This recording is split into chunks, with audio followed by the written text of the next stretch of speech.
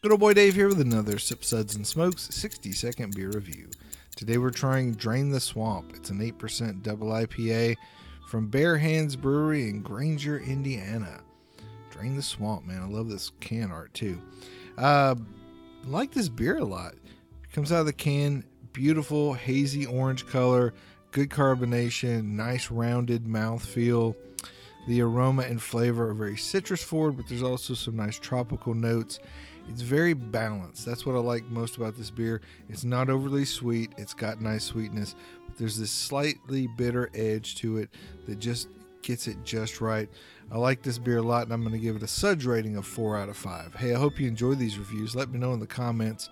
Also, hit me with likes and follows. Check out full episodes of Sip, Suds, and Smokes anywhere you listen to podcasts. This is good old boy Dave reminding you that anything worth drinking is worth sharing and discussing.